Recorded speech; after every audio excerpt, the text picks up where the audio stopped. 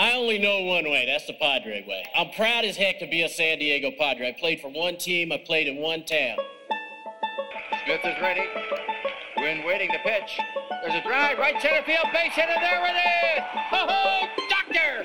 You can hang a star on that, baby! A star for the ages for Tony Gwynn, number 3,000!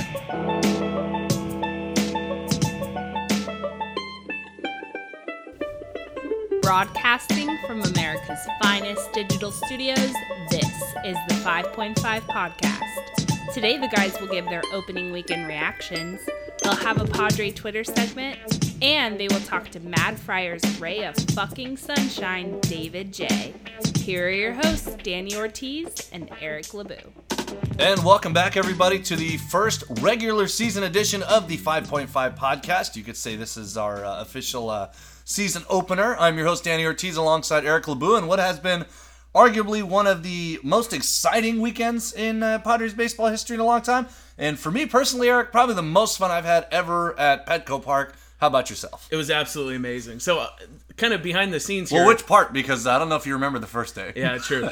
Behind the scenes here, I almost wasn't able to do the pod today because my voice has been shot. So, I went to game Thursday, went to game Friday, and Saturday, and I lost my voice from screaming at a baseball game. That hasn't happened since the World Baseball Classic, when Adam Jones robbed Manny Machado. Which I was there for, right behind him. Yeah, dude, absolutely. Like, I've never had this much fun at Padre games before, and it's the regular season. It's the beginning of the year, yeah, which is great, but there's so much excitement around this team. Like, I can't help but be overly excited and overly optimistic as far as what I'm expecting from this team. But, man, I couldn't have asked for a better opening day weekend. Well, actually, I could have, if Paddock started Saturday. Thursday or Friday. Or Thursday or Friday, and I was able to make it to the game. But other than that, man, absolutely no complaints. The ballpark experience was great. The electricity around the stadium, like, it just feels different. I don't know if it's just because it's the opening day weekend or what, but I hope that same energy is there throughout this season. Let me touch on that, because you mentioned you don't know if it's because it's opening day. I've been to a couple of opening days at Petco. The most recent one I went to, I can't remember who the hell started for the Padres, but it was Madison Bumgarner starting for the Giants. So we won that game like 3-1 or 3-2. It was something unexciting. But I can tell you firsthand, and I mean, we've seen this when we went to Cubs games last year. We've gone to Giants games, like we went with Mizzou to a Giants game. Like, right. The vibe there is completely different. And from an opening day standpoint, completely different. Like, it was like playoff environment. Now, I don't want to, start sucking each other's dicks just yet, because it was the Giants. They are, on average, the oldest team in baseball. But to see the turnout from the San Diego side, because usually I feel like it's normally 60-40 other team when you have a team like the Giants or the Phillies. The Cubs, I think, was like 90-10 when they showed up. It was sad. And the Dodgers, they usually have the majority of the fans, whereas, and this goes for opening day when I went, which, like I said, I want to say it was 2011.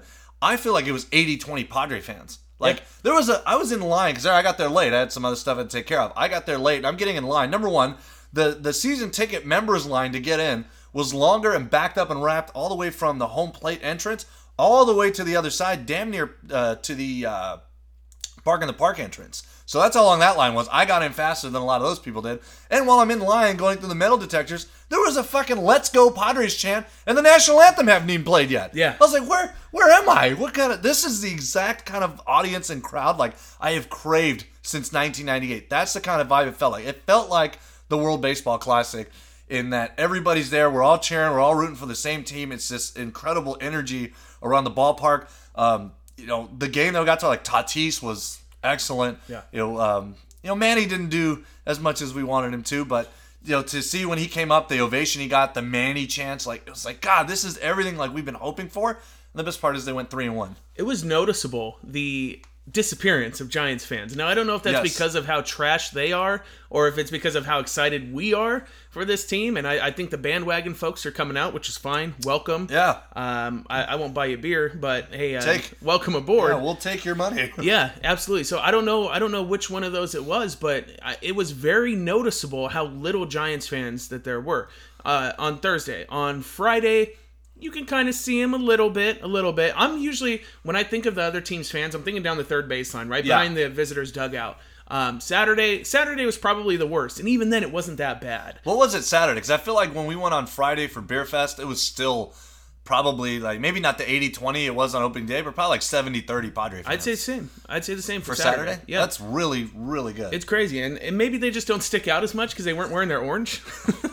But I don't know, man. And the only way that I knew that they were there is because they cheered. They showed out for Posey and when Sandoval came up. Yeah, that's the only time I recognized them. And other than that, they were few and far between when we were walking down the concourse there, and it was, dude. I've never wanted more. I don't want other teams' fan bases, and I'm not saying this from a violent standpoint. I don't want other teams' fan bases to feel comfortable in our ballpark. No, I don't feel comfortable in Dodger Stadium. I want them to feel like, oh, fuck, dude, like, this is the Padres' house. Yeah. You know what I mean? Now, I'm not saying that I want anyone to go out and beat the shit out of a Giants we don't want fan, anybody to fight anybody. But that's what I'm looking for. I want them to be like, hey, man, they're not going to be. I'm getting some stares. They're not going to be. They're going to be like those when we went to that Yankee game where Soriano was in left, and there was that one Yankee guy who was like, he was talking some trash, but the Yankees weren't that good that year, and he admitted, he's like, okay, you guys got us. Like, we want that, right? Like, we want the fan to come in and be like, hey, I'm a guest here. Like, this isn't my team's house. I'm just a fan of the team, and I'm not going to come in here and be an asshole about it. Yep. I'm just going to be a fan, just like, we're fans when we go to other ballparks because this isn't my house. So I loved the environment. I want to start off because we had named our last podcast, I think, The Time Is Now. Right. And I've been on Twitter saying, like, the time is now. It's our time. The Padres prospects showed up this weekend. Like, they showed the fuck up. Tatis, and I put it on Twitter, like, I wasn't around for Benito. I barely remember Sean Burrows. Like, Khalil Green was a September call-up, but I don't remember any of these guys. Maybe Alomar and Santiago and Tony did it in their day, and Winfield. But, like, maybe it's because we feel like the Padres have a legitimate chance to compete, and teams like the Giants are teams they need to beat up on. But Tatis was, like, just right out of the gate. Unbelievable. Yeah. Base hit, gets a huge pop, he dropped a damn bunt, and Longoria makes a hell of a play on it, and he beat it easily. Yeah, and easily. Which Ian Kinsler will be quick to let you know it was a bad bunt. Well, I don't care what Ian Kinsler has to say. It was a bad bunt, but pure speed and athleticism made up for it, dude. You look at I saw things on Twitter that his sprint speed is right up there with Billy Hamilton. Yeah. So it's like, holy shit. Then you start to dream on that. Like, do we have a 30-30 guy at short? Yeah. Who's a foot taller than Billy Hamilton? I can't, dude. It was great. Like, to see him. He did steal a bag, I believe. He did. By a mile. He did. He's not fazed by the big stage. No, he's not. Spotlight. He looks. He oozes charisma. Absolutely. Like, just oozes presence and machismo, and he looks like he belongs. He does not look like the rookie in the headlights like we've gotten before, right? Like, I'm trying to think of guys like when Chase Headley came up, he struggled. Kuzmanov, Jesus, he was like a black hole for like 2 months. Like, Tatis is like, I've been here before. Yeah. That's how he comes off. Like, he doesn't look like a rookie out there next to Machado. Like, he looks like he belongs. Yeah, dude. Hedges struggled when he came up. No, I'm kidding. When he came up, or he's still struggling? Dude, so tell me if I'm wrong here. Here's what I was thinking the other day. And as much as I love Urias, dude, absolutely love Urias. You and I, big Urias dudes.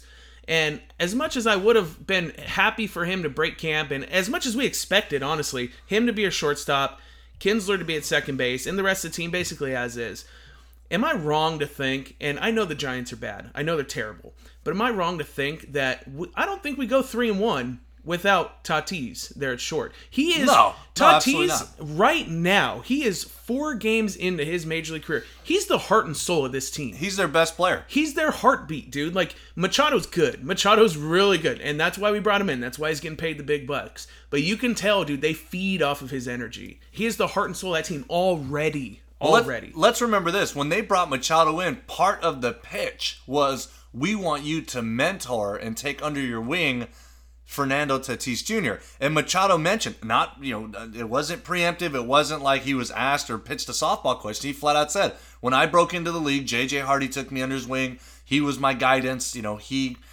showed me how it was done, and he led the way, and I want to be that for this kid. I 100% believe the idea of going after Machado, other than obviously he's a superstar. Right. You can argue he's a top 5 player in the game. Could very well end up being a Hall of Famer in a Padre cap, I hope. Yep. Amen.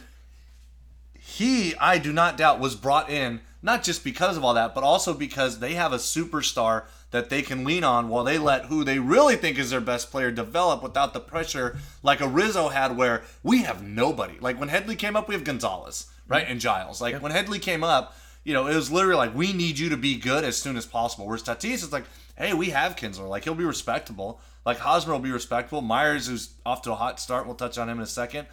He's solid. We have Machado as a superstar. Like, hey man, they're batting him sixth. Just go out there and do your thing. Yeah. Do your thing. Be yourself. Find your way. Go through your ups and downs, and you'll be fine. But I honestly believe that the idea of bringing in Machado was because they got a chance to add a superstar, but they still view Fernando Tatis as the face of the franchise and the best player on the field. Yeah, absolutely. Dude, I was sitting there. So it's kind of like going into the whole, going into the offseason, and my dog's making a cameo here. Going into the season, I was like, okay, we're going to have Machado. We're going to have Tatis. Like, I get it. Like Ian at, I think it's Appreciated SD Fan or something like that. Every single day, he's like, just your daily reminder that Manny Machado is our third baseman. And it got to the point where even me, and I'm the king of running bits into the ground, I'm like, come on, guy. Like, we fucking get it, okay? And I was like, all right, yeah, we get it. Tatis is our shortstop. Machado's our third baseman. And then when we're out there and we see him take the field, I was sitting there, and I don't know if it's because of the booze and I was excited, but I was sitting there, I was like shaking you and AJ. I was like, we have fucking Manny Machado at third base and Tatis at short. Like, is this real life? Dude, I started a group hug and a jump up and down like we just won the World Series. Yeah, it's seeing where we're at right now. Like, this is, and I kind of had a moment when we saw Machado out there. I was like, man, everyone has been sitting here saying, like, the Padres need this guy. We need him. We have a great farm system, but we need an elite talent like this guy. He fits in perfect. Like, we need this guy. And they went out and got him, dude. I can't. And they outbid another team for him. Yeah, I mean, it's the White Sox. Who cares? They outbid him nonetheless. They spent more money. They gave him more money than the Yankees offered. They gave him more money than the White Sox were offering. And those are two big market teams, despite the White Sox pretending they're not. True. But yeah, I mean, at the end of the day, it's to finally see us. That's where my excitement comes, to finally see us in a position to succeed and to see them get off to such a hot start. That's what gets me really excited, and that's what gets me dreaming on the rest of the season of what can be. Why I think it can be for them this year is seeing how bad the Giants are, seeing how bad Arizona is. They got smoked. Yeah, the entire weekend. And we have them coming into town for a 3-game set here today. Were they swept? I don't think they were swept. I think they went 3-1 or 1-3. They went 1-3, but they gave up like 40-something runs to Dodgers over like 8 jacks the first night, I think. Absolutely terrible. So they're atrocious. So the Padres, their first month, basically they have the Giants, they have the Diamondbacks, they have a 3-game set against St. Louis. That's coming up this week. And that's it. Like, most of their games, and I could be wrong. There could be a homestand or, on the road there, but I'm pretty sure a majority of their games in the first month of the season come against San Francisco, comes against the Arizona Diamondbacks. So if you can beat up on those teams, you can beat up on them early, momentum will take you a long way. I think momentum will a lot of times over compensate for your projections. You'll play past it because you have the momentum. You're rolling. These guys know what it's like to win, and to get them going this soon. And I'll still say, whether it's signing Keuchel, whether it's trading for Bauer, whether it's trading for Stroman, who, I mean, whatever. They're one pitcher away. I really feel like they're one pitcher away at this point. And I think they're going to make a move. I mean, and it's not going to be Matt Whistler, who just It might be. Who knows? I hope that's not the move. When are we getting Max Fried back? Right. But no, you're right. And I mean, I'm looking at the schedule now. So they have the Diamondbacks through Wednesday, and then they have a 3-game set with the. They take Friday off. That's weird. Very weird. But a 3-game set with St. Louis over the weekend, which I think is going to be their first real challenge. Then they go to San Francisco. Then they go to Arizona. Colorado's a 2-game set. Will be interesting. I think Cincy's going to be competitive. So I think that's a team that they're competing with that greatly improved over the offseason. That could, I think they're trying to vie for a wild card spot. So even if you lose the rest of those games, as long as you win those series against the teams I just mentioned, we're looking good, dude, after the first month. Yeah, I think you're right. I don't know about if I buy into the whole momentum thing. Like the Mets got I know you don't. The Mets got off to an 11-1 start last year, and they missed the playoffs. So, yeah. Well, I mean, it happens. The Padres got off to a 15-5 start. Was it 10-5 or 15? Was it 10-5? It was 10-5 in 2015, and that was it. Yeah, well, you got me there. But I think this team is better. I think this team is better built. I do think you're right. I do think they need starting pitching, which we'll touch on in a second here as far as opening weekend goes.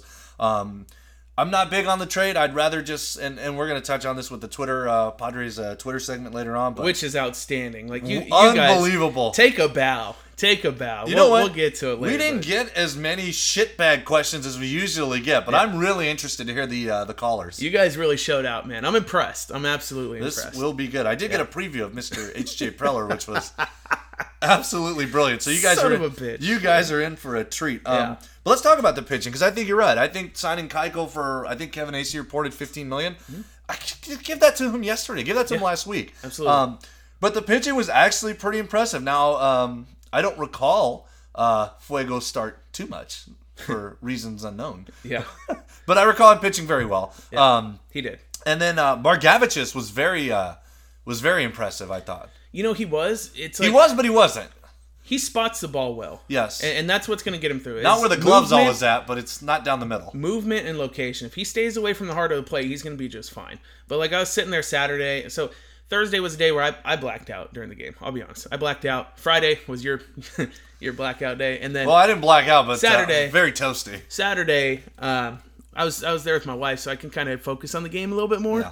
And I'm sitting there, and his first pitch I saw it came in at like 87, 88. I'm like, oh, yeah, fuck.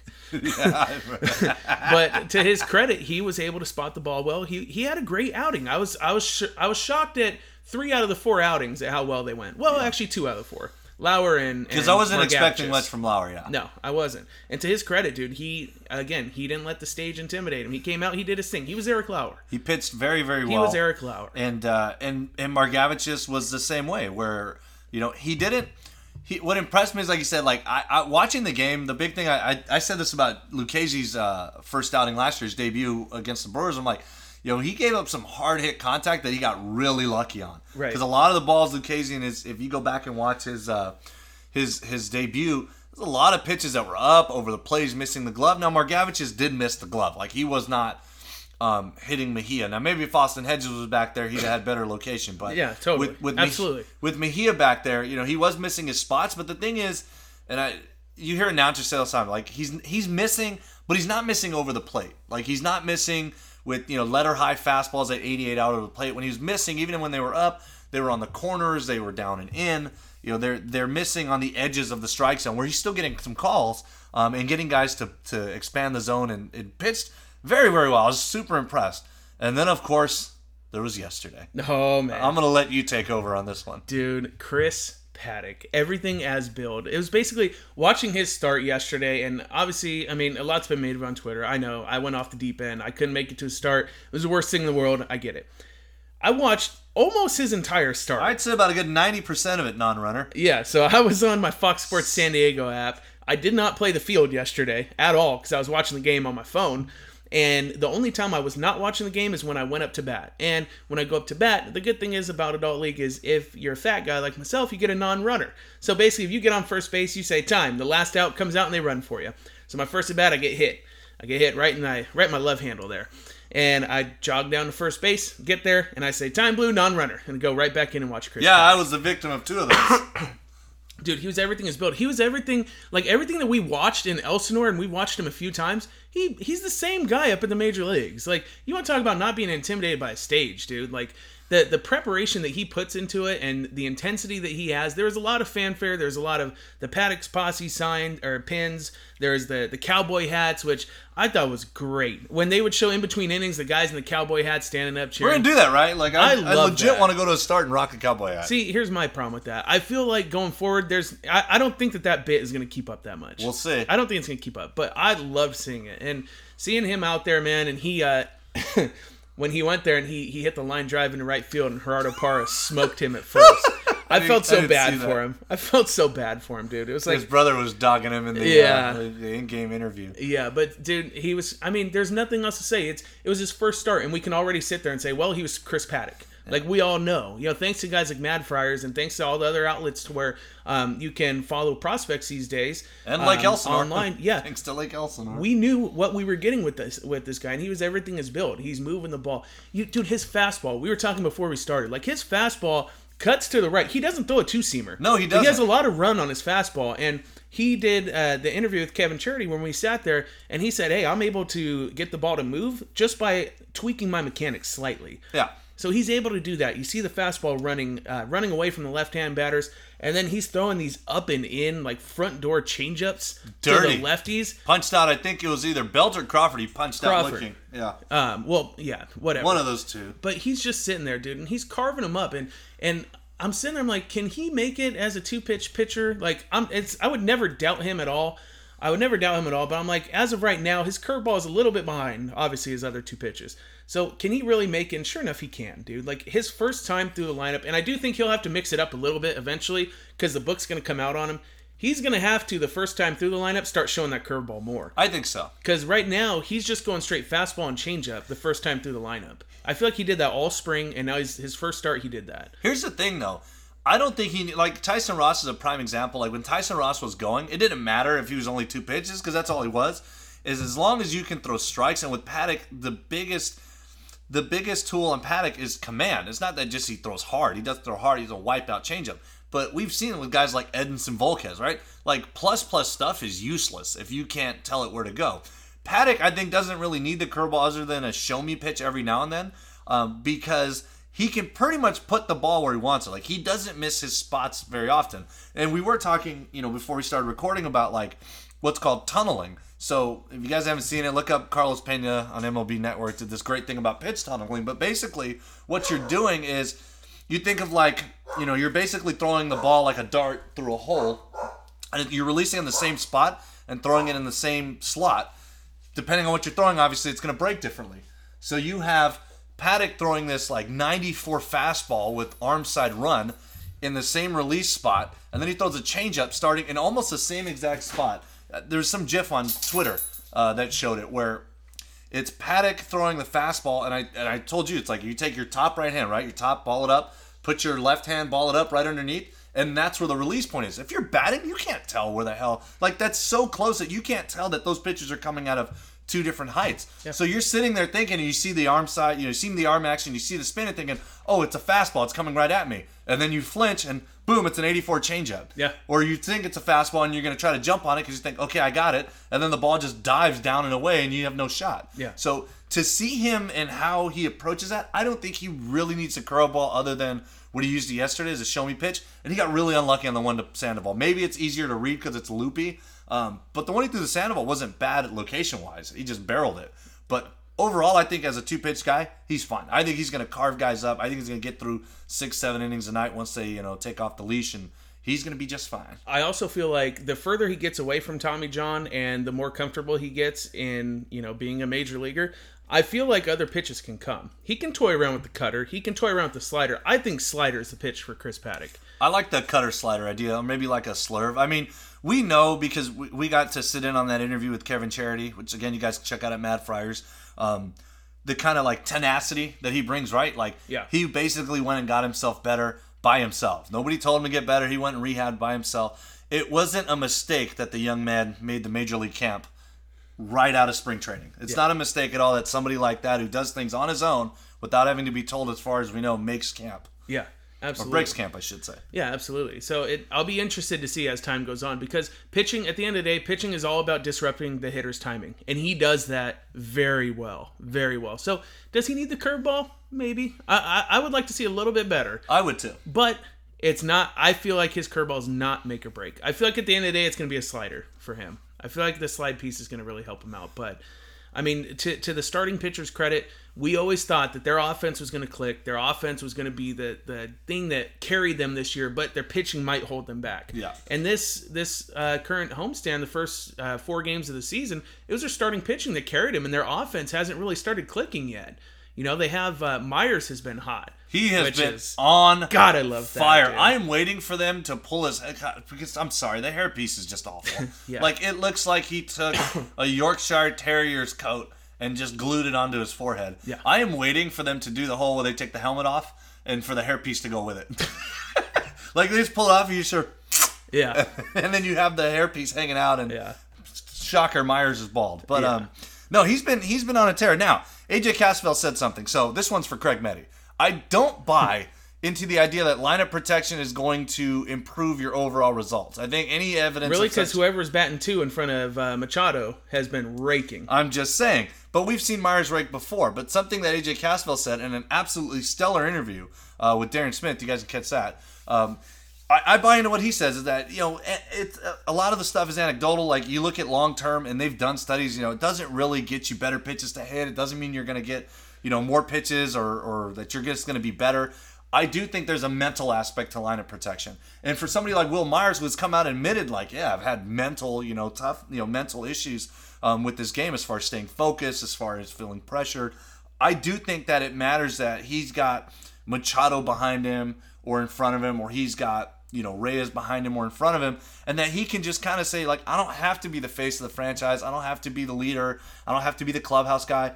I can just show up and I can just be Will Myers, bruh. And I can show up and I can hit and I can steal bases and I can play, left field, and like I can just kind of do my thing and I don't have to worry about being the man. I do think that having Machado in the lineup does do that for Myers. I buy into taking the pressure off of him in that he doesn't press. Right. Because that home run he hit against Bumgarner, Jesus. Yeah. Good grief. I mean, we were kind of toasted by the time he hit it, was it the first inning?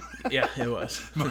but nonetheless, I think it was like 109 miles off the bat, miles per hour off the bat. I think he hit it 450-something feet. Like 456. He cleared the second deck and the sun deck. Yeah. Just unbelievable. And he's been hitting all series, playing good defense, made a nice throw, dropped a fly ball that Machado threw a 95-mile-an-hour fastball to get a runner. But see, a couple things, and I'll critique Will a little bit. That was a terrible play. That was a terrible play. It was an easy play. He's had a little bit of communication issues with Tatis, the kind of in-betweeners which have been notoriously awful. And Tatis speaks for the clear, Padres. concise English. There's no excuse. I kind of noticed, because I noticed on, I want to say Thursday and Friday, there's a couple instances. One being that dropped fly ball by Myers, which was bad. It was bad. And then also, I want to say Friday, there was miscommunication between Myers and also Tatis. So Saturday, I was kind of watching, and there's another in-betweener. And the ball's hitting the air. You see Tatis, he immediately tracks. He's going back, and you can see him start to wave his arms like vigorously. Yes. Waving his arms. And he's sitting there, and you see Myers, he peels the fuck off. He's like, I'm not anywhere close to this right now. That's all you, bro. So I kind of like seeing that. There was also the play yesterday where you were out in the field, so you didn't see it. But there was a fly ball. You mean I was playing at my adult game? There was a fly ball. It was deep. I want to say in the right center. Will was on first. He ran past second base, touched second base, and went back. Oh, yes, I remember. When he went back to first, he didn't touch first.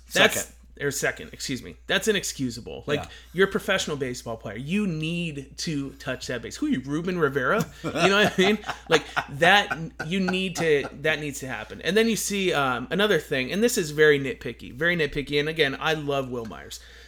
There's the play where Paddock got hosed at first base. Will's coming around. And I want to say it was Will that came in to score or would have scored. But anyways, he's sitting there. He's like, no. And he's pointing towards home. Like, that run scored before there was a force at first. It's a force at first, guy. It doesn't matter. So, that, like, when I see stuff like that, I'm like, God, come on, Will. Like, get your shit together. But again, he's not helping that's very his own nitpicky. cause. It's very nitpicky. As far as him hitting, dude, was he swiped 2 or 3 bags already? I think so. Oh, I love that, dude. I love seeing Will do good shit like that. Because I love when he shits on the haters. Like, as much as people are standing for hedges and everything, Will Myers, that's my hedges. Yeah. That's my hedges. If anyone wants to talk shit about Will Myers, only I can talk shit about Will Myers, okay? Like, if anyone else wants to step, we can throw hands. We can throw hands. I'm that passionate about it. No, I think you're right. I think with Will, those are bonehead plays. But I do think that, again, having Machado in the lineup, not having Hosmer last year, which he did very well when he was actually in the lineup, but right. Having Machado there, just like I don't have to be the guy anymore. Like, I can just. Casville mentioned it. It's like, I believe it matters for somebody like Will Myers, of Will Myers' temperament, to just kind of show up and be like, I can just be Will Myers. Like, I don't have to be something I'm not. I don't have to feel obligated to do these things because I'm the only guy on the team. Like, now, instead of being the guy that they build around, I'm just like, I'm a piece of the puzzle now. Like, I'm part of the solution. Yeah. I'm not the solution. Yeah, I think that helps a lot for him. I do too. I really do. I do too. The kind of the downer, I mean, not defensively. Defensively has been everything we've wanted, but Manny is pressing. He is. He is swinging out of his ass. I have noticed, like, he has taken. I'm okay with it. I'm okay with it too. I just want him to connect. There are a couple times where he thought he had it. Yeah. He got pet code a couple times. A couple times he got pet code. Fran Meal got pet code. Yeah. Tatis got pet code. Yeah. He did. But are they not juicing our balls? Was it Medi that said, "Hey, do they have a humidor now that we don't know about?" Like in San Diego? Yeah. So there's a couple times where they connect, and I thought it should have won. It didn't go. Yeah. So I think he'll be fine. I do think he's pressing. I'm interested to see how he does tonight against the Diamondbacks. He's right back out there in the 3-hole, right where he belongs. Amen. Defensively, he has been everything you could have ever wanted. Yeah. He made that. Oh, and also, I love that he shits all over the Johnny Hustle thing because it's like, I'm not a Johnny Hustle, which once he elaborated on it, it's like, I'm not going to go hustle for show, right? Like, I'm not going to hustle just to hustle. This guy plays 150-plus games because he's not blowing himself out on every play. Yeah. Ground ball double play, hit right at the third baseman where 99% of the time it's going to be a double play. Why do you blow yourself out? If he throws it away, you're going to beat it anyways. It's not like it's a slow roller. Dude, I'm so fine with people going 80% down to first. Yeah. I'm so fine. Because 75, 80? Everyone's 80%, well, most people's 80% is going to be close enough to where, hey, he puts a little bit of pressure on them to make the play, right? Yeah. They have to be crisp. Like, you see Tatis Jr., dude, and to this point, I actually kind of like it. So maybe I'm contradicting myself in the same sentence, whatever. But you see Tatis Jr., he's busting ass down the line on everything, which is cool. Like, I like watching that because I feel like that's how Harper was when he first started. Busting but look ass how on often everything. Harper kept getting hurt. That's true. Like, Harper flew over a base. That's true. Ran into a couple walls. You see Tatis, he's busting ass, and to the point where he's almost beating out routine ground balls to shortstop. Almost. That's the thing. He's almost beating it out, but he's not. He's still out. And Tatis is one of the fastest guys in the league, is running at 100%, and he's still out. And he's not out by like, oh, bang, bang. Like, he's out by like a couple foot. times it's bang, bang. Yeah. A couple times. But yeah, dude, I have no problem with people going 80%. You don't have to be Johnny Hustle for me. I don't give a shit. Not every play. Do you, Manny? Like, do you? Like yesterday, because I watched a little bit of the replay, just because I wanted to see Paddock. And, like, there's a play, Manny hustles. Like, oh, I can beat this ball out. And that's what I'm saying. Like, you pick and choose your spots. Like, he hustled. I think a run scored on that play, but he had to beat that out. And he beat it out because he hustled when it mattered. Yeah, exactly. All right, so we're going to go ahead and switch gears here.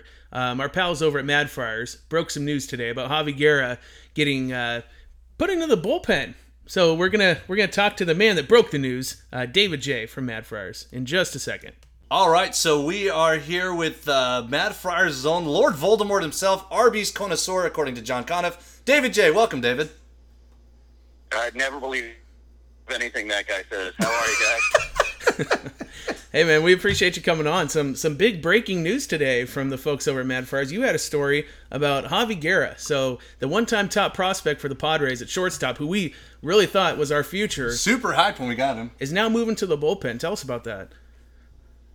Yeah, I mean, I think everybody who's followed the system has seen that he's really struggled offensively over the last few years since he's been in the system. He's on his third option year already because they had to be added to the roster in 2017, and the roadmap for getting him to the big leagues in that capacity looks pretty tight. He struggled mightily at the plate this spring. And so, as I understand it, 2 weeks ago, not quite 2 weeks ago, Preller, Green, Sam Gainey, a couple of folks approached him and just said, hey, this is an idea we want to try out. Are you open to it? And he was. And so, they got him on a mound and let him just uncork a few just to see how it looked, and they were excited by the idea, and he was excited by the idea, and so they have made the decision to give him a chance here to see if he can develop in that regard. So when the full season rosters were announced, he is staying back at extended spring training. I know his name popped up on the Storm roster, but he is not going out with an affiliate to start. He's going to get a chance to adjust to the workload, the throwing program, the arm care program that they run for their pitchers, kind of get into a rhythm, and, they'll give him 4, 6, 8 weeks, whatever the timing seems right, and make a decision from there whether he's ready to go out and where the appropriate level at that point will be. Wow, that's something I didn't see coming at all. And I mean, like, you always think, hey, the guys, hey, they throw hard, maybe they can pitch, blah blah blah. Christian Bethancourt, you know, that Renfroe, as we said that about Renfroe. Yeah, I've always wondered about Renfroe, but I guess I never really noticed the arm on Guerra. Maybe that's just me, you know, not paying attention, which I'm very good at. Yeah, and he's had a true 8 arm since before he was in the system. He can make any throw from any spot on the field. It's the one thing that even when he sometimes struggled with some of the footwork defensively, his arm let him get away with a lot, and it's always been a carrying tool. So, you know, I think the organization figured it is a really elite tool, so see how it can be deployed differently. Wow. So these kind of things, usually, like, there's whispers about it. Usually there's this. Usually, you know, that you see tweets about it. People are in the DMs. But with Mad Friars, they have people on the ground. They're there at Peoria. And you kind of found out, it kind of sounded like you stumbled upon it. You were telling us before we came on. Would you mind telling everyone, like, how you figured this out and how you found this out? Yeah, I mean, you know, it's not the greatest case of investigative journalism ever. But you know, when we're out at spring training, you know, we make a point of being out at the field when the guys get out to stretch in the morning, which is, you know, 7:30, 7:45, somewhere in there. You know, first morning I saw him after he'd been sent over from big league camp, he came and sat in the back bullpen area for a little bit, which, you know, isn't especially common for position player guys, but, you know, it was literally his first morning back over on that side, and I figured he was just sort of killing time figuring out what he was supposed to be doing and where he needed to be. But yeah, you know, very few populations are bigger gossips than baseball scouts, and you know, I had somebody reach out and say, "Hey, have you heard anything about this?" And I hadn't, and I started looking around and had a chance to see him throw on my last day that I was over there, you know, on the 6-pack. And, you know, it's a really easy 98, which is a stupid thing to say, but he just naturally had nice rhythm to his delivery. He, you know, the catcher he was throwing to gave him a target. He hit it. There wasn't a lot of, you know, moving around to try and get after the ball.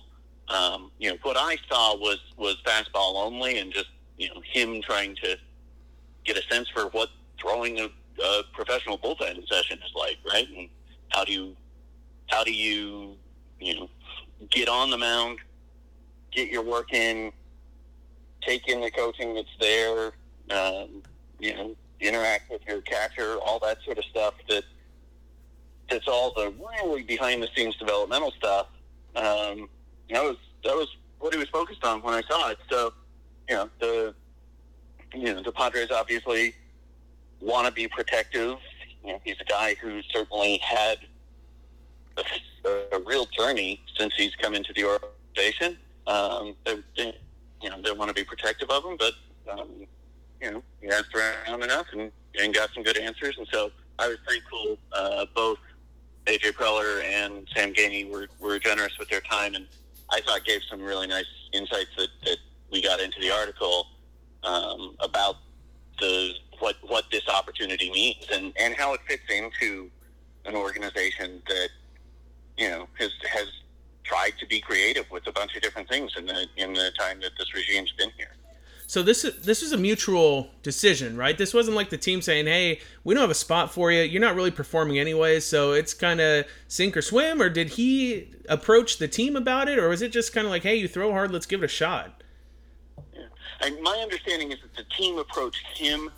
You know, I think, okay, he's a guy who has really big natural skill, who's struggled a lot to turn it into performance. And, you know, I think he got on the mound, he set some goals for himself, he was able to meet those goals, and, you know, I suspect that for him, you know, having not talked to him beyond just in passing, you know, I suspect that, hey, this is something that's working the way I want it to, had to feel pretty good. And so I you know, my understanding is, you know, they'd had the first conversation, he went and did not even a real bullpen, but just get up on the mound and see what happens.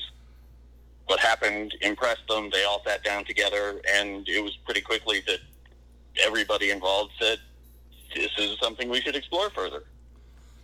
Yeah, I mean that's when we got wind of it, when you guys were putting out the article, I thought it was pretty interesting in terms of how quickly that seemed to turn around for Javi Guerra. I mean, he was in camp, 2-3 weeks ago. As far as, and I think you guys touched on it again, we're talking with David J of Mad Friars at madfriars.com. Go ahead and subscribe. There were some talks that he threw some sliders. So, I mean, from your own vantage point, seeing him throw, with the conversations you have with Preller and Gainey, do you have a feel of what they feel his upside might be? Well, I think, when you're talking about a guy who hit triple digits the first time he stood on a mound, the upside is a elite reliever. I think, certainly there's a huge difference between standing on a mound with 4 or 5 guys just seeing what happens and getting into a game situation and having a batter in the box. And, what happens the first time somebody turns on a fastball and how does he respond to that? I think all of those are questions that are going to have to be answered, but he's going to have the opportunity to answer them. And, I think one of the things that I've noticed over time in talking with this development group and player, the personnel team in general is, they talk about guys are going to show us the answer to our questions. And I think that's what's going to happen here is the answer to what can he be is going to become pretty clear when he starts facing batters at the Peoria Sports Complex in the next, matter of weeks to maybe a month. Wow. Yeah, so it sounds like from what you said, it'll be a few weeks, maybe 8 weeks until he finds an affiliate. Is that about right? Yeah, more than a month, before the draft, certainly. And I think, again, that'll be a thing where, if after 6 bullpens they say, hey, he's ready to get into a live BP situation, it'll be then. If they say, hey, we want him to throw 3 more before he has a batter up there, then they'll do it that way. If things click quickly, it's possible he's to Elsinore or whatever level he goes out to before some of the injury rehab guys who are ticketed to get out there in early May. Wow. That's just so crazy. It's insane. If you had told me a week ago, I'd be like, no way, dude. Absolutely no way. Well, hey, it's a project that we're looking forward to, and we're very much looking forward to it. And we have our esteemed Padres Twitter segment coming up here, and I think we're going to go a little bit long, so I don't mean to cut you off. We might have to check in with you guys at Mad Friars maybe next week in regards to who ends up where, the affiliates, and how they're going. But one thing, because I love owning when I'm full of shit. And I put out there, when I heard that Morejon was scratched, I put out there, hey, I think a trade is coming. So can you just confirm to everyone else what they already know, that I'm full of shit and he's actually not going to be traded right now? The sun is coming up in the east tomorrow, yeah.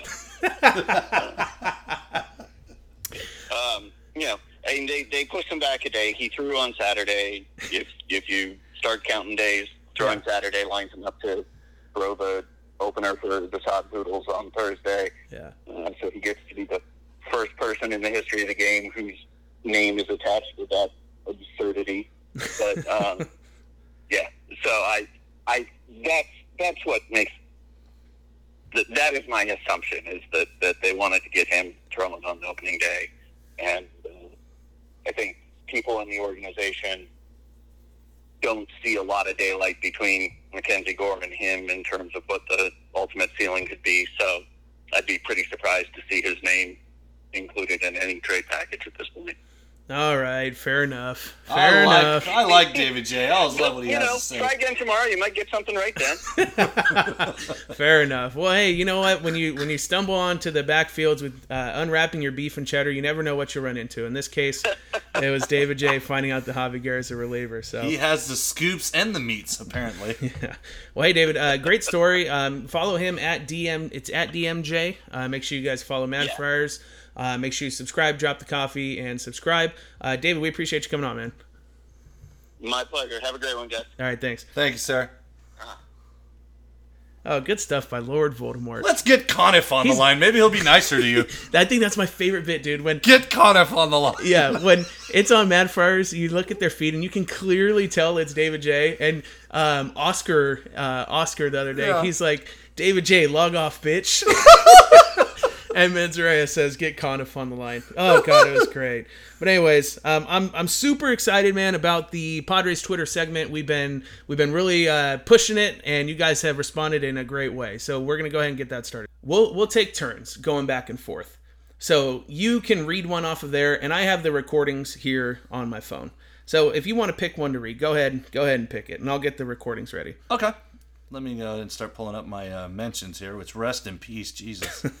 So I thought this was a good one here as I run over it. This is from Keegan Otska at KOtska5. If Lamet returns as a starter this year, who gets bumped from the rotation?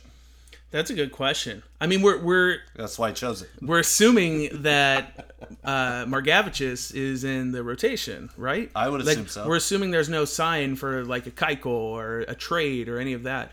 I would say it probably have to be Margevicius. I mean, it depends on how people are doing at the time, of course. But looking at it right now, it's Margevicius. But I'm not sure if he's going to come back as a starter. I don't think he'll come back as a starter. If he does, I have been all for the six-man rotation. Right. Because it's going to stretch out Paddock, and if we really do have a wild card run, I think that helps everybody out.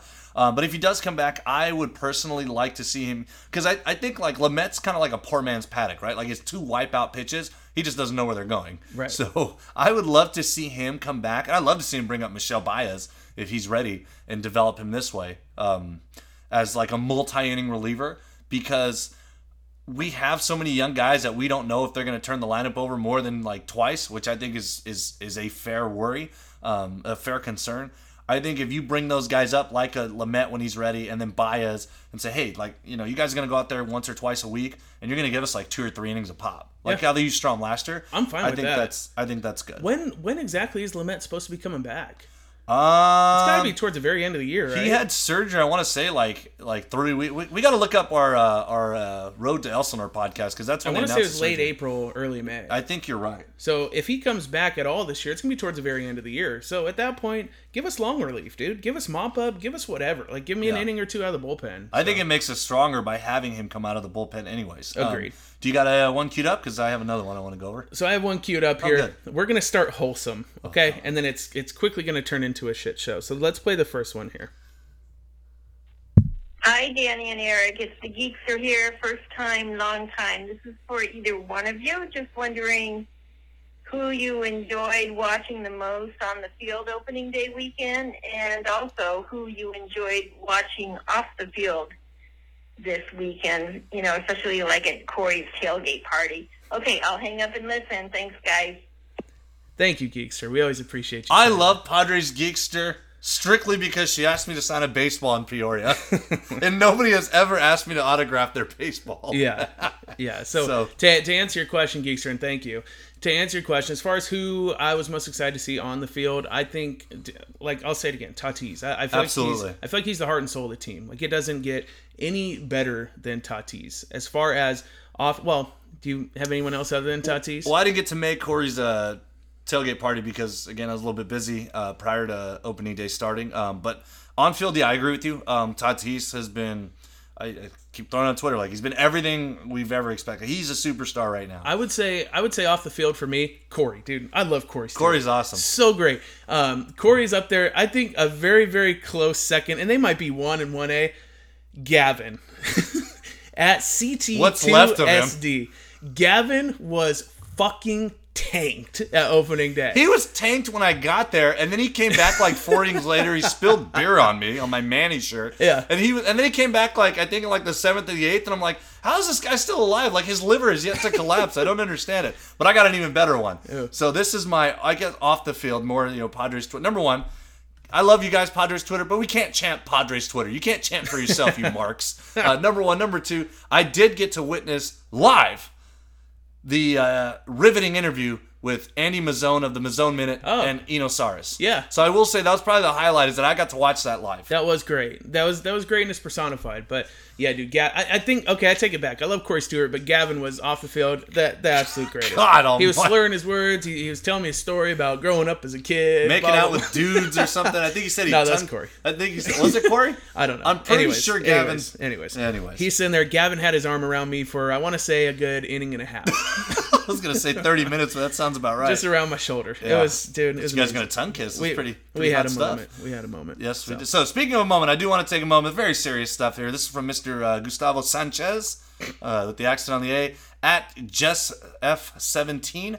Hey guys, first time, long time. I have no message other than my best friend smoked some weed and is now in critical condition.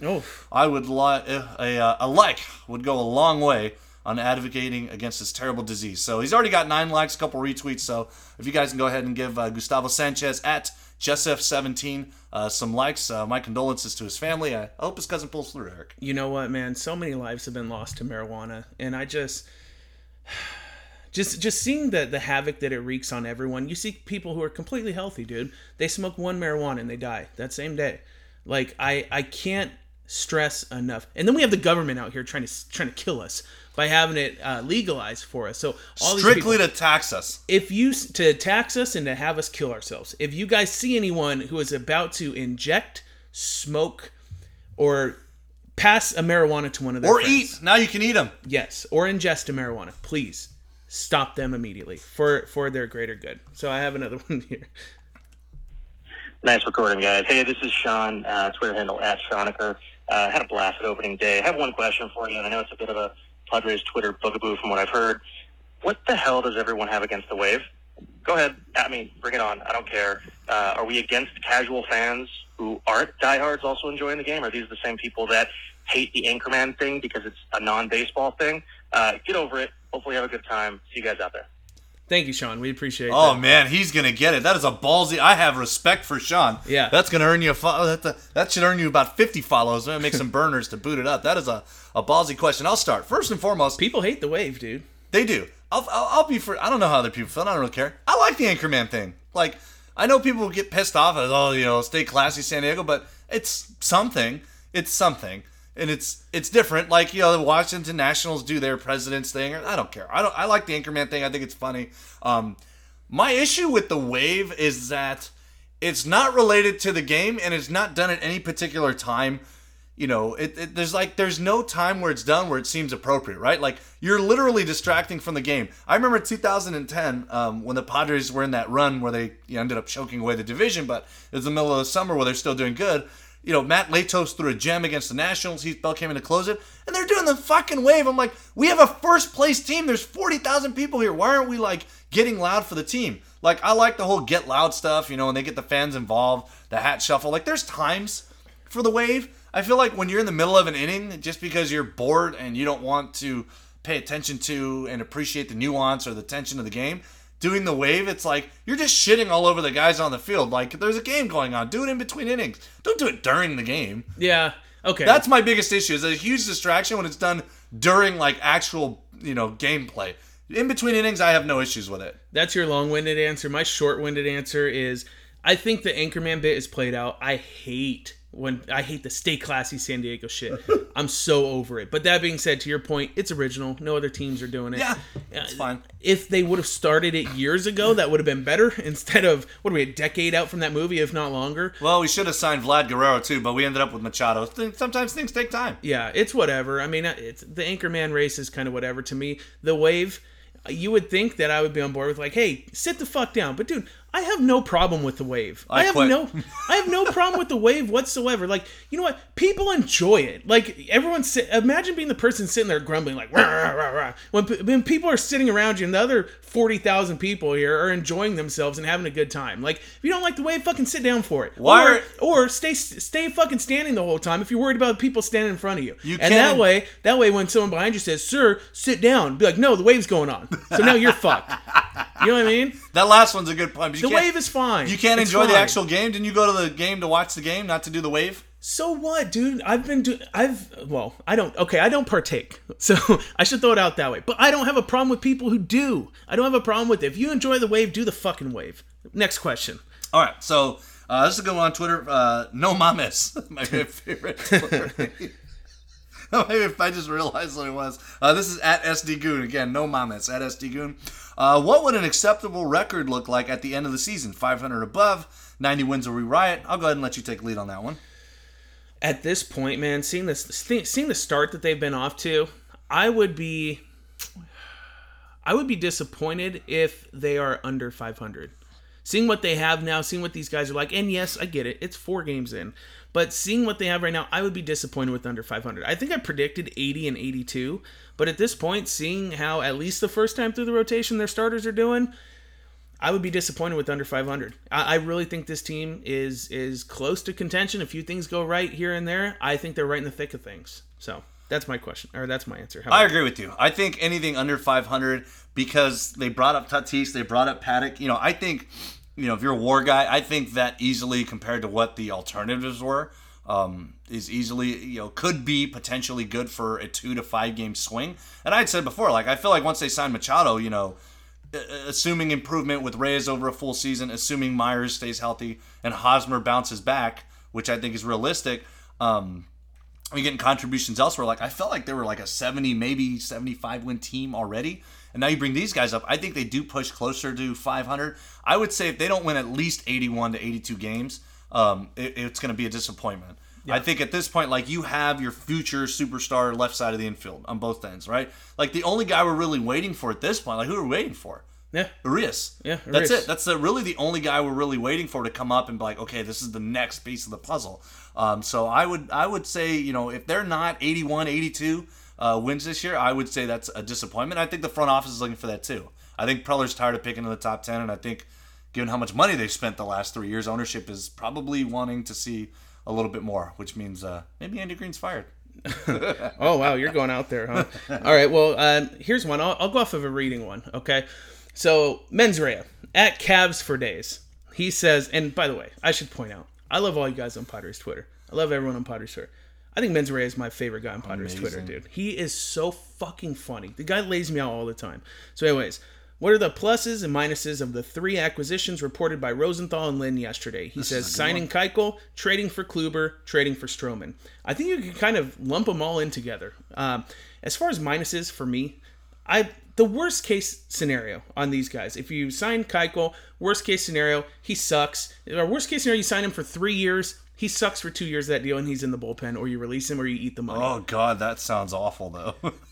Worst case for Kluber, you trade away a decent prospect, he comes in, he's not that good, he moves to the bullpen or we eat some money. I don't think they're going to trade for Kluber. I think they're going to go for Bauer, if I'm being honest, out of those guys. As far as Stroman, I don't think Stroman's even going to happen, so I'm not going to touch on it. But, as far as the plus, I think Keuchel, all he costs is money. We all know that. Kluber, it depends on the deal. It depends on the deal. But if they're not willing to go $15 million for Keuchel, Kluber's making about that much. So I don't know if they're going to go for that for him. So yeah, I think with Kluber, too, it's an age issue because, we talked about it, right? 10 stop, right? There's only so many bullets in the chamber. The thing with Bauer, he hasn't been healthy, but he's still relatively young. He's still really young. Kluber's been around for a while. He's done all these 200 inning, years. So I do wonder, how much longer is he going to go? And, based on his age, if he takes a dive, you're still stuck with him for 3 years. I think Bauer's the most realistic acquisition of the 3 as far as a trade piece goes of, Kluber, Bauer, Stroman. I do like Bauer a lot. I have a hard time seeing how Cleveland could logically try to justify trading away from basically their 1A guy, right? And arguably who's their best pitcher last year, if not for injury, to add into the outfield. You're taking away to add elsewhere. I know they have depth, but I see that as a hard buy unless they're really scuffling. Yeah. My pick, and this is completely out of left field, I think the Mets are going to flop and we're going to trade for Thor and hose them. Interesting. So that's what I think will happen. I think the Mets are going to flop because they're in a really tough division, and I think good old BVW over there is going to have to make some trades, and I think Thor will be on the market, and we might be able to get a lot for a little. But I think of those guys, I would prefer Keuchel of all of them because I'm not the guy. I don't want to hug all the prospects. I'm more than willing to make trades and deals. I was saying, hey, if you can get Giancarlo Stanton, ask them what do they want if they're going to eat some money.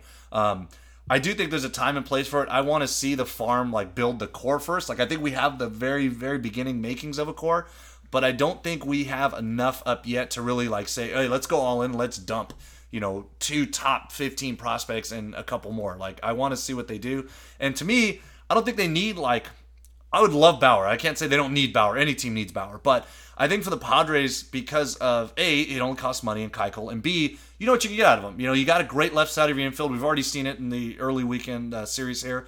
And with Keuchel, he's going to give you, he's probably going to miss a month now, but 150, 170 innings. So I think because you can rely on that, you need that anchor in the rotation to be what you wanted James Shields to be, where just go out there, be, your everyday blue-collar working pitcher. Give me a 3.5, a 3.80 ERA, get yourself some ground balls, and just give me 6 or 7 every night, and then we'll patchwork the rest, because I think Fuego will be fine for 180. Yeah. I think Lauer would be fine if he can, prevent runs enough to get it to 180. I can't imagine it'd be worse than Richard, and Richard got to that point. So I think getting somebody like Keuchel to give you that, so you have 3 or 4 guys now who can do it, as opposed to 1 or 2, I think makes a huge impact, and I think very much pushes them into the second wild card. Yeah, I mean, we'll see. So there's, I want to play this next one. Okay, the recordings are going to start to get a little bit worse and worse and worse. So Into the abyss. Yeah, here, into the abyss we go. What's up, guys? It's Pimo, at Uncle Pimo. I just wanted to say, we've been talking about the entire offseason and now going into this first week. Everybody's feeling great. Finally spent some money. We got Machado. We got hot shit. We got Tatis. We got Paddock. It's great. But you know what's bullshit? The fact that our cheapskate owners still haven't put a Chili's into Petco Park. How the hell am I supposed to puke at the stadium if they don't have a Chili's? Thanks. I'll take my answer off the air. So that's our pal, at Uncle Pimo. Thank you for that, Patrick. Should we give him the backstory on this one? No, dude. This episode's going to go way too long today. Okay. So anyways, quick backstory. Patrick threw up about 12:30 to 1 o'clock in the afternoon outside of a Chili's in Peoria. So Let's get to a real question, please. There. Let's get to a real question. Los Abuelos at Loanado. The Frans, I'm assuming Franchi and Fran Meal, are 1-for-19 going into tonight to open the season. No need to panic, but what's your reaction? Who seems most lost? He feels it's Franchi. Who are we least worried about? For him, it's Reyes. And do we think, he's talking about Francisco Mejia as well. And do we think Mejia is going to get stale on the bench? I'll take the lead here. I think Franchi, for me, when they got Brito, I thought it was to option Franchi down, because I do think he could use the everyday at-bats. I am not impressed with Cordero defensively in center. I know it's small sample size, but I don't feel like he's very good in center. And I think of the guys that they have, he needs to get everyday at-bats. He's squeezed out already. Yeah. So I feel like, he probably should go down to AAA. I feel like hopefully they'll clear Brito and they can bring him back up. I have no issues with Framil. He got petcoed a couple times. He'll be fine. Yeah. But I do think Mejia could get stale. I called this on Saturday when they were like, oh, Mejia's starting. And I'm like, we all know damn well that the only reason Mejia's starting Saturday night was because they want Hedges to play the Sunday game, and they don't want him to play a day game after a night game. That's the only reason Mejia started. Now, I am okay with splitting time. I understand there is value in Hedges, so that's fine. But you got to play Mejia more than once every 5 or 6 Yeah, games. we'll get into that a little later, because I want to say one of our recordings here is very passionate about our stance in the Hedges Mejia debate. Dude, as far as Franchi, every time I see Franchi, man, he's so frustrating because he has all the tools. But it's just, it never clicks, or at least it hasn't clicked yet. So I feel like that's the way I feel about him, and I understand that that's how some people feel about Will Myers, but I feel like every time I see Franchi, he's lost. I want him to succeed, but he's kind of in the point now where he has to sink or swim at the major league level. Like, going to AAA does nothing for him. But to that point, he should just be, I don't know, man. I don't know at this point, because you can't afford to play him. You can't afford to let him stumble through himself and find himself at the major league level. You can't do that anymore. So, do they send him down? Does he crush through El Paso? Who knows, man? But I think it's coming a lot quicker than what we had thought, that the time might be short for Franchi. So I'm getting to the point where if they want to trade him, go ahead. I am more than open to it. Yeah, just go ahead and trade him. So, anyways, here's what I want to go to next. I'm going to do 2 in a row. So this first one, let's go here. Hey, what's up, guys? It's Fritz here. Oh, so you guys spent the past month talking about how much you guys want to support the local beer scene here in San Diego. I meet you at the Mighty 1090 party at Bootlegger on Thursday. And what are you drinking? fucking Coors Light, dude. That's pathetic. Thank you, Fritz. I thought I ran into Fritz in the line getting into the stadium. It was actually Andy Ashby. I saw him at Bootlegger, and yes, I was drinking Coors for a couple of reasons. One, it was a special for $7. You got a shit ton of beer, and two, I was buying for a bunch of people. So, hey, yeah, go ahead and get a beer on me, Coors Light. You don't want some Coors Light? Coors Light only. So yeah, that was. God, that was I like the Swinging Friar Ale. I'll say it. Oh, do you? Yeah, I do. I thought it tasted pretty good, and I got 6 free souvenir cups out of it, so I can't beat that. Big fan of the Swinging Friar Ale. That's me for sure. So I got another one I want to play here for you. Hey, Eric and Danny. It's Alec Weber at Alec Weber 19. It is with a very heavy heart that I'm calling today. My cousin, who is a big Padre fan, very huge supporter of the 5.5 podcast, loved his Swinging Friar Ale, and above all, believed that SDSU doesn't deserve the Qualcomm site. He passed away this past weekend, right after opening day, due to a marijuana overdose. And so, if you could just give him a shout-out on today's pod, that would mean the world to him. Thank you guys for being such class acts during this very tough scene. I really appreciate everything that you do. On a slightly happier note, how psyched are you about Chris Paddock? Thanks, guys. Looking forward to the episode. How the hell does he expect us to talk about Chris Paddock after that? Well, number Thoughts one. and prayers to your cousin, Alec. Thoughts and prayers to your cousin. We all know, and we know, that he would damn well rise out of the grave to stand up for the troops. Absolutely. That's the kind of family that Alec is related to. That's the kind of family he surrounds himself with. Absolutely. I'm super pumped for Paddock. All he did was prove to me that he's their staff ace, and he should have been going opening day regardless that they won or not. It is what it is. Dude, Paddock is a fucking dude. He is a dude. We haven't had a pitcher with that kind of like intensity, personality, like that he's just magnetic. We haven't had that since Jake Peavy.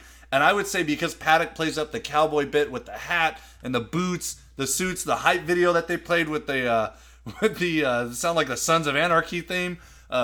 We haven't had that since Jake Peavy. It is unbelievable. Absolutely. He is the man in the rotation. He is the Fernando Tatis of their pitching staff. Everybody's going to feed off that energy. Absolutely. And you know what? I'm really sad that, and I feel like we got to cut this a little bit short, so I don't think we're going to do any more of the questions unless you see some there that you read that you really think is pertinent. But I really appreciate you guys reaching out here because we have a lot to go through, and unfortunately I'm not able to put all of them onto here because that would be way too long. There is a string of about 4 of them that I want to play at the very end. So after the whole outro, I'll play the outro music for like 10 seconds, and then I'm going to go on this string of 4 calls you guys have to listen to. But this one in particular kind of caught my interest here, and it has to do with the Hedges and Mejia debate. Eric, Danny, it's Chad, the Chandler. I'm fucking coming for you with this Hedges shit. All right, so you saw my video that I posted, all right? Hedges is clearly a very critical part of Paddock's success, and Paddock says he's blessed to have Hedges as his catcher. I feel the same way. Even if Mejia has the higher potential with the bat, which I agree, you cannot dispute that right now Hedges is the best option for our team. Not only because he still has upside with his bat, but he's so critical for just not only Paddock, the most exciting pitching prospect we've had in fucking years, but for basically any other young pitcher we want to put in the rotation. Having Hedges as the catcher is a huge factor in whether or not they're going to be successful or not. And if you don't believe me, fuck you. Go look at that fucking video again. All right? So look. I'm not I don't want to get rid of Mejia, all right? Because I know that's people's reaction is to what I'm saying. We should definitely keep Mejia. Keep them both in play. But you guys saying that Mejia needs to be our starter, our main starter over Hedges is absolutely bullshit. And Paddock's start recently just proved that. So I guess this isn't really a question, but more of I'm right, fuck you guys. Bye. Christ. Oh, that's amazing. First of all, what the fuck is Paddock supposed to say? Hedges is all right. Of course he's going to give his guy props. Of course he's going to give his catcher props. That's what you do. Like, of course, everyone knows that Hedges is good defensively. Whoop-de-fucking-do. Basically, what my point is we can't sit here and clamor for the prospects to come up and be really excited about the prospects, except when he plays the same position as handsome Hedgie. You know what I mean? Like, Francisco Mejia, he's 23 years old. Like, he has to play. He has to play. And I can't wait. I can't wait until we get to the day with the automated strike zone. So Hedges is worthless. Rendered useless. At that point. He's completely rendered useless, dude. I can't wait. And I was sitting there the other day, or actually last night, I was sitting there and I was kind of talking about the Hedges and Mejia debate. He's starting tonight, isn't he? Yeah, he is starting tonight. I was getting heated. I'm sitting there and I'm thinking to myself, I never sit here and openly hope that players get hurt. So I don't want Hedges to get hurt. But I don't want him to play. So I'm like, God, dude, can he just get popped for roids or something, or coke? Can you imagine? Can he just popped for roids? Can he just like get popped for something? So he does not have the option of playing at all. Can you imagine? God, that would be glorious. I don't mind Hedges. I really don't. Like, I like Hedges. I was all in on Hedges until we got Mejia, but I feel like we give this guy a pass. Like, my logic, he's blessed to have him. Look, Chris Paddock was throwing to Marcus Green Jr.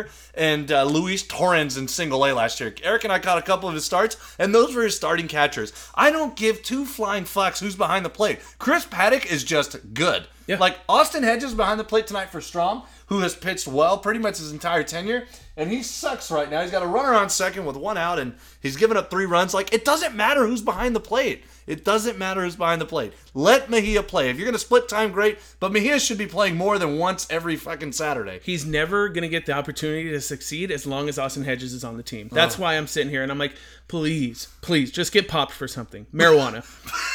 I don't think they can get dinged on the major league. Adderall. Maybe he gets popped for Adderall. Yes, please. Just something, dude. Get popped for roids. That's so great. There's got to be something. Oh, God. All right. So, last one here. Okay. Hey, what's up, guys? It's Devin. My Twitter handle is Lover of Shrimp. Not an opening day reaction, but a yesterday reaction. So I've been sitting at work all day watching Chris Paddock's reaction to striking out the side, and it got me so pumped up, like, in my private areas. I don't know if this is normal. So if you guys could confirm that that's a normal thing, I'd appreciate it. Very normal, Devin. There's nothing weird at all about openly admitting to getting an erection watching a grown man pitch. Nothing at all. Although I would advise to follow Kevin Acee, as according to Ace, if it's lasting longer than 4 hours, then perhaps you need medical attention. Perhaps. So yeah, again, there's a lot of them here. Some of them went a little bit long, so I can't include them because it's, we're already going long on this podcast here today. Ryan Cohen reached out. It was great. Thank you for that, Ryan. There's also, dude, a guy from Australia reached out to us. Dude, I think that's awesome. That's amazing. Like, one, that we have a Padre fan in Australia, and two, that he actually listens to our podcast. Like, I'm completely flattered, but and at the same time, I'm like, yeah, I'm not gonna play your thing, but hey, thanks. But yeah, anyways, guys, after the outro, make sure you stick around because I'm gonna play a few of them here that are pretty good. So, anyways, we're gonna get out of here. Is there anything else you have to say before we take off? No, but other than Padres Twitter segment, I think this is a great idea, Eric. This is why you are the brains of the operation, and I just show up and ramble. It's really good idea. This has been entertaining. I can't wait. I have not heard the end of this, guys, so I'll be finding out as you do, as Eric puts us on here. Yeah. So, anyways, I think it was a raging success, the Padres Twitter segment. A raging hard. Check it out in 4 hours success. Yeah, we will. We'll find ways to cut it down next week. I know we went kind of long in the pod, but we appreciate you guys sticking with us. Let's get some fucking W's this week, man. Let's increase this lead, or let's take this lead from LA. Let's get some W's, boys. We'll see you guys next week. We're out of here.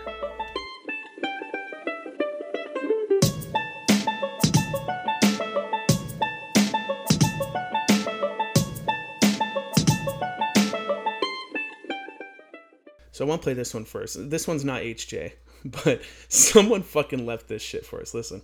Members of our organization will be watching to make sure you do not get high. Hello? Are you still there?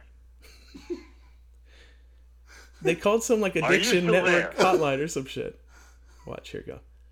If you get caught smoking, you will be reported to the authorities, and they will decide your punishment. Did Barry McCockiner call it? My advice, don't be a knucklehead. Put down the joint, or J. Put down on the joint or Jay? Oh my god. All right, here we go. Here's a string of them. Here we go. Hey guys, it's your pal Harold James Preller again. I was thinking more about the Kevin Acee boner joke that he made on Twitter today. So when he says that he's looking out at his office and he may need to call the doctor in 4 hours about his just veiny, throbbing erection, is he implying that he took a Viagra product before going into the office and that's why he would call the doctor? Or is he saying that he's just having a naturally occurring, long-lasting erection? Okay, well, I'm interested to hear your guys' feedback on this topic. Thanks a lot.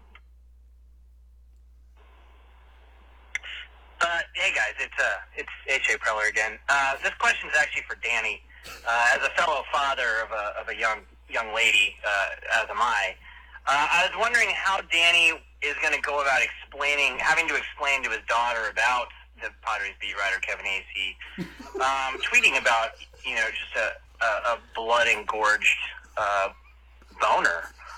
Because I mean, in my case, my daughter's flipping through my Twitter, and I had to explain, like, why is Kevin Acee talking about erections? And it's a valuable moment to teach about the human anatomy, so that it's not necessarily something that you want to be ashamed of. But I just wanted to hear how Danny's going to approach the subject with his daughter when she inevitably sees this non-family friendly tweet.